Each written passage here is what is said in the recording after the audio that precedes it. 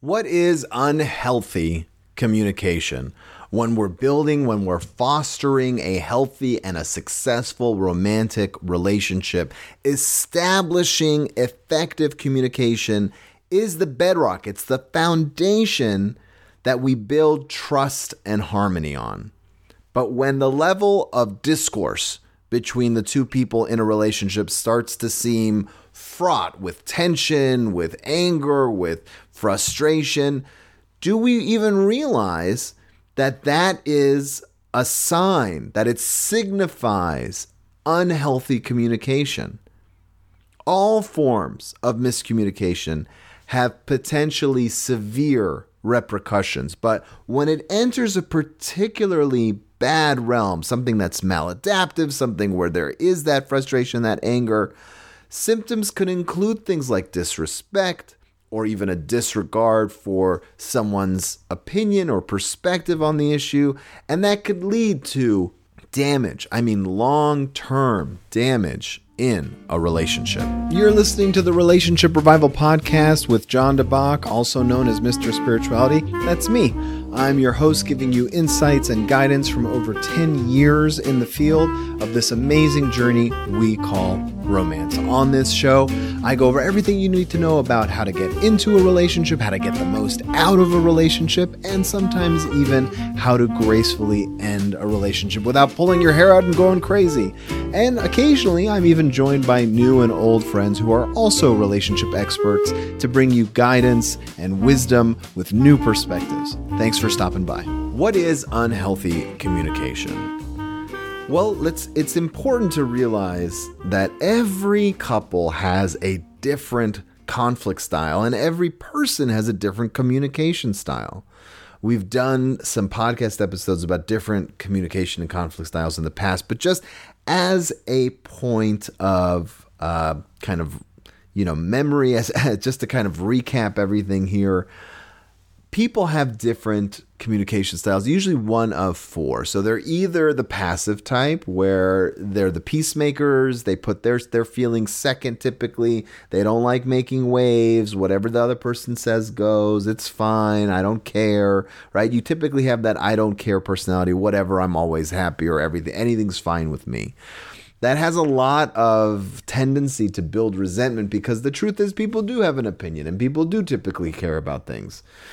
It takes someone who's incredibly mature and incredibly secure in their own self and happiness to be able to not care about anything. A good example of that would be a parent who is playing games with a child, maybe a 5-year-old, and the kid says, "Do you want to play Candyland or Chutes and Ladders?" And the parent says, "I don't care, whichever one you want." Now, in that case, they're telling the truth because both of them suck as games as an adult, and you're just doing it because what's really at the core of the game is the relationship between the parent and child. But that's not typically how it works in adult romantic relationships. You want something from your partner. That's why it's a partnership. I wouldn't say that a parent and child relationship is a partnership. It's very one-sided. So in a romantic relationship, in that type of partnership, you want things. You want to do certain things. You want to experience your life. It's not about honoring what the person wants in every single second of their lives, unless you are a freak of nature and you have joy just existing. But I haven't met anybody like that. So typically, passive personalities tend to develop a little bit of resentment.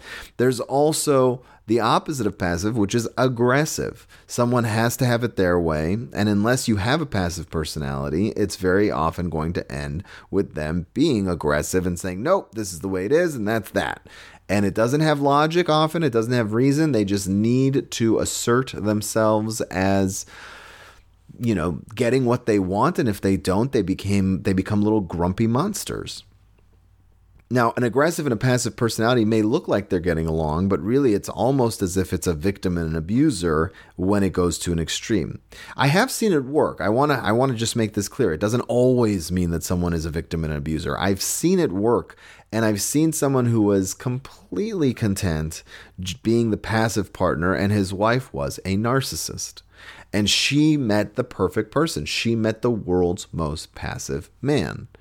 And so for her, everything revolved around her, and she loved it, and she loved him. And it worked. I don't think it was the most healthy relationship. I would have loved to see him assert himself. And in fact, he did struggle with depression. And so it wasn't that he was just happy to be alive. He just neglected himself for his whole life. And so it kind of worked for them.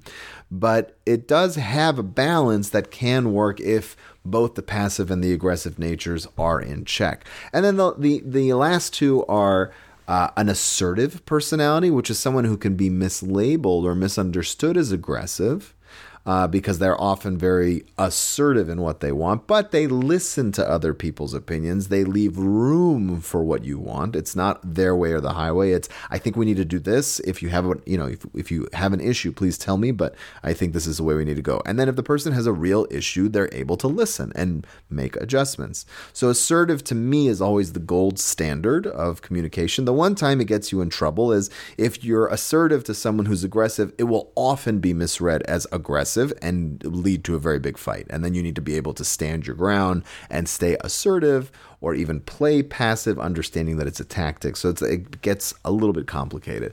And then, of course, the last one is passive aggressive. So if you are passive aggressive, that means that you say that you're passive and you act passive in the middle of the communication, but really there's resentment there and you're doing aggressive behavior behind the scenes in some way. So you might, if the person says you have to clean the bathroom and you say, okay, sure, I'll clean the bathroom, even though in the back of your head you're thinking, well, you're the one that has all the loose hair, from shaving, so I'll clean all of the bathroom except for your area. And then you'll realize that it's your fault, right? So you're planning something in the back of your head. That's passive aggressive. It's probably one of the most toxic because you're getting your resentment out in ways where you're not communicating. You're being destructive to the relationship. So those are the types of communication styles. And depending on what you have and your partner has, you can see that there are ways where you can communicate healthily and ways where it's unhealthy. So what are some signs of unhealthy communication? What are some, other than the actual conflict of communication styles? One is if you interrupt each other while talking. Some people interrupt each other because they're just so excited to get their opinion out. But in a mature adult relationship, you need to be able to be patient, hold on to your thought, and let your partner speak. There's usually going to be one person in the relationship who's much more verbose, much more articulate, and just talks more. It's not always the women, right? There is that stereotype that women speak more. Not always true. I speak much more than my wife. I'm much more verbose. She's a much more quiet person. And I, in fact, did, in the beginning of our relationship, learn with my wife's gracious patience to tell me that she's like, you interrupt me a lot. And I said, I do. And I was in shock, not because I thought to myself, yeah, I'm going to interrupt her all the time, right? I was interrupting her because I said, oh my God, I can piggyback on your point and support what you're saying, or I can contradict you and you don't even have to go on with your argument because you're going to be like, oh my God, that makes so much sense. But that's not the right way to go, right? So interrupting your partner is a sign that there's some unhealthy communication. Hopefully you have a gracious partner who tells you, you're interrupting me. And they do it calmly, not, you're interrupting me again. That's what you don't want, right? But if they do say that, know that, hey, maybe you are, and try to take it with a grain of salt and try to be okay with it. Another sign is if you ignore one another's opinions. If you're the kind of person that, is talking to your partner and whatever they say, you're like, well, I don't really care. Or if you feel that way about what you say, that they just don't care about your opinion, that's a sign that there's some unhealthy communication.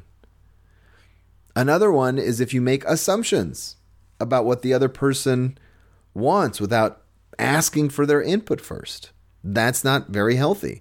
I cannot tell you how many times I have been in a session where people have been dating or in a relationship or married for over a decade, sometimes pushing on 2 decades. And I'll say to the husband, what do you really want? And the wife wants to jump in and I hold my hand up. I said, let's let him talk. And he says what he wants and the wife's jaw drops. I'm just using that as an example. It could very easily be that the wife is the one that talks and the husband's jaw drops. But that's not uncommon. It's not uncommon for someone to say what they really want when they're given a safe space to actually express it.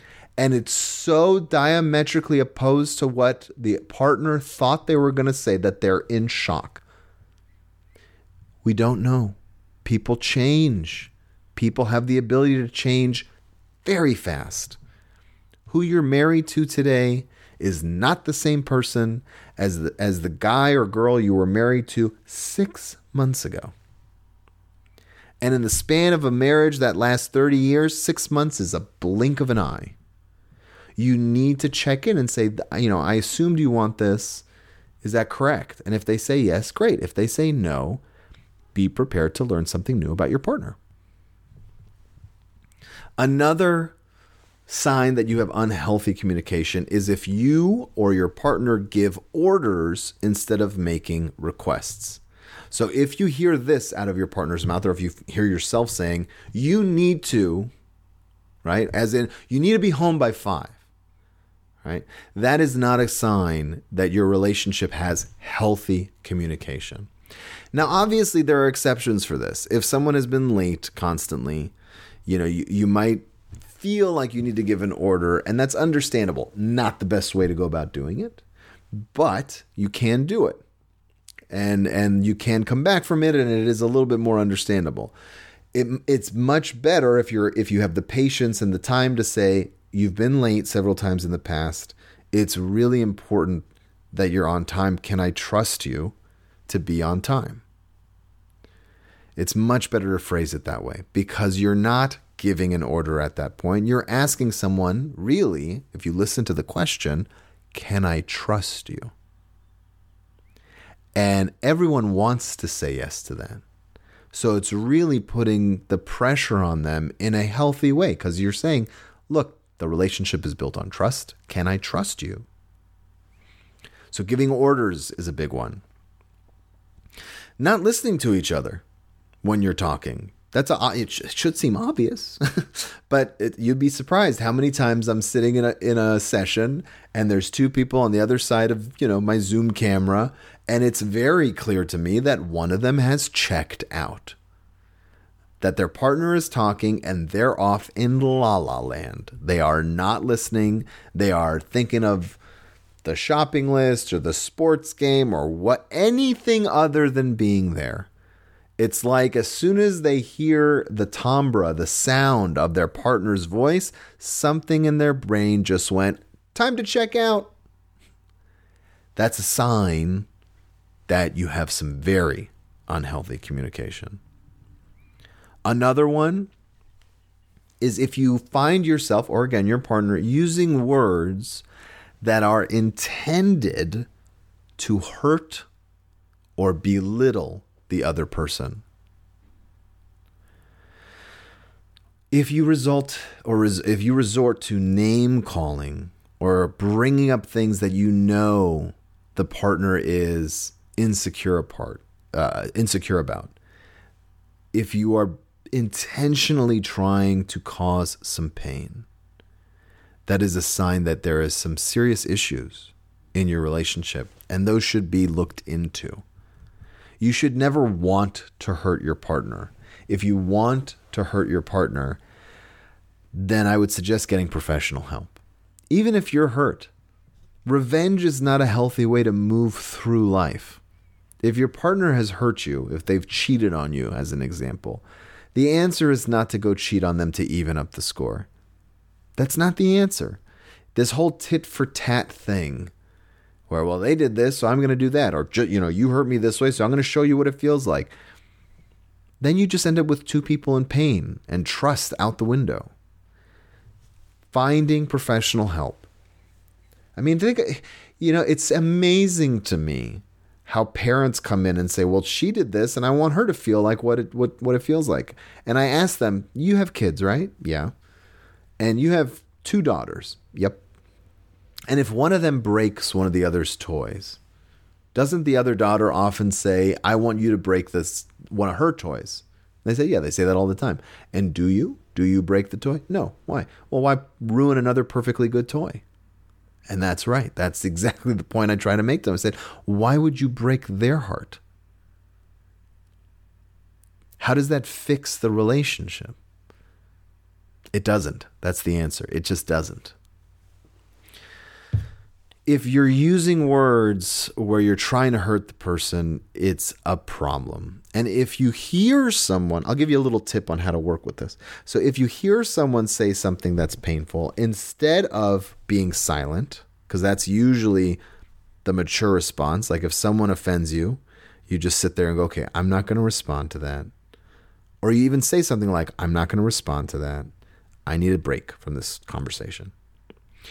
The problem with saying something like that is that it is incredibly, first of all, it takes a lot of discipline. So even if you can get to that level, congratulations. But secondly, if someone's trying to hurt you and you say, I need a minute, I don't want to talk to you right now,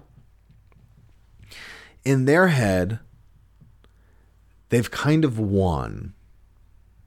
Right? If their intention on some level, whether it's conscious or subconscious, if their intention was to hurt you and you say, I need to take a break, I'm not going to respond to that.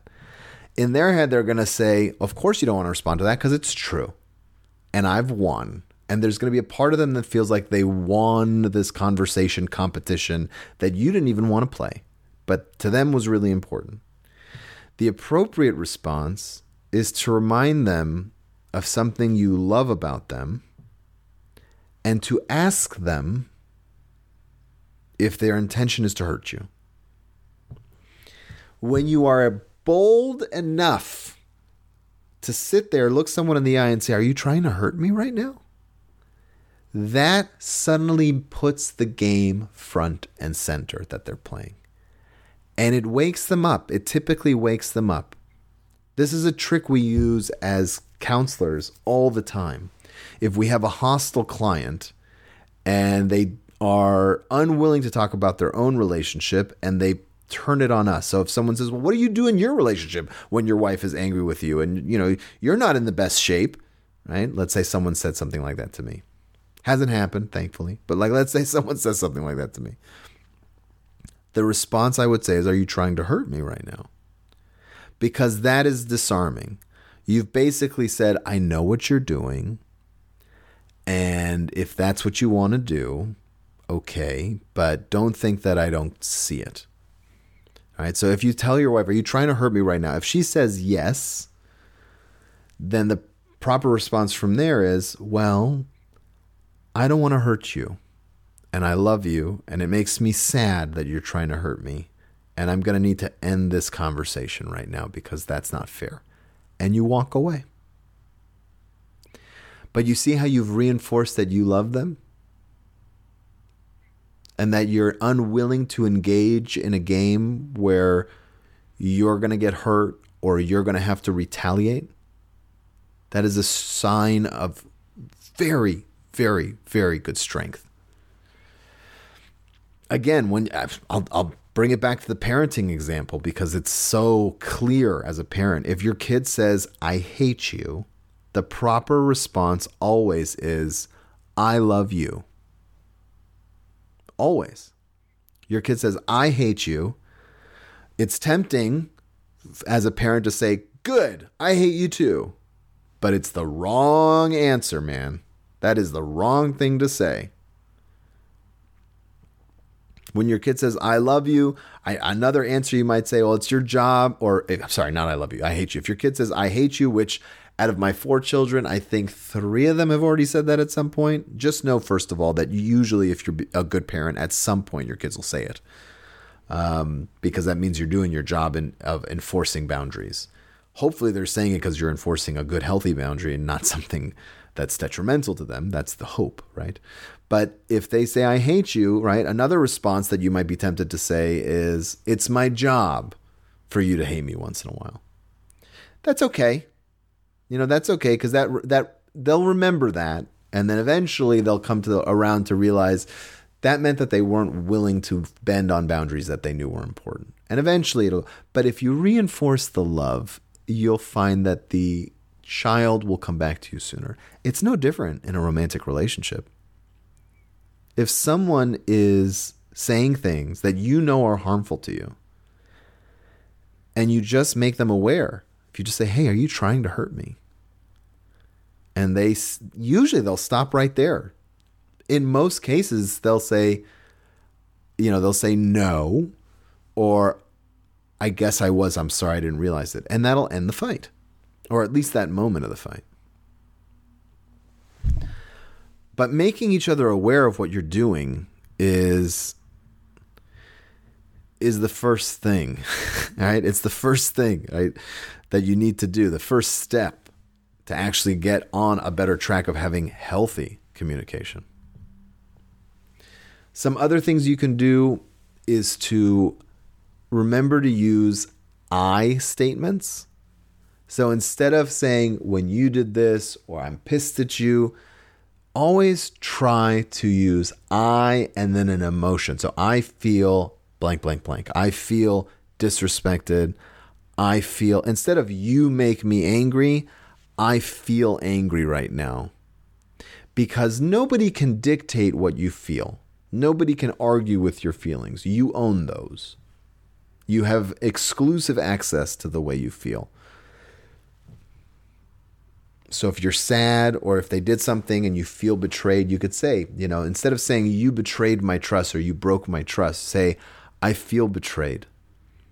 What that does, by you saying I feel, instantly it does two things. One, it gives the person an ability to explain themselves and hopefully repair it. Because when you say I feel something, there's a part of that says I don't have 100% evidence, but I feel something. Even if you do, just the nature of the English language, when you say I feel, it's emotional, it's not factual. And so if there's room for them to explain what's going on, you're essentially inviting them, but you're doing it in a way where they are made aware that they've caused pain. So if you say, I feel betrayed, and the person says, well, I didn't betray you, I would stick with, I feel betrayed. Say, maybe you did, maybe you didn't. I don't know if I trust you, but I can tell you this, I feel betrayed. I feel like I can't trust you right now. And then the person, just keep pushing the feelings and the emotion and the I, and the person will eventually realize, hopefully, that it's not about proving me wrong. It's not about showing me a series of facts that say, hey, you're being ridiculous. It's about, I feel this way. And we need to talk about the way I feel for a moment. Really learning to work on that method of speaking about issues is crucial to being able to express where you are. And then the last tip I'll give you, there's a lot that you can, learn about how to improve this kind of stuff.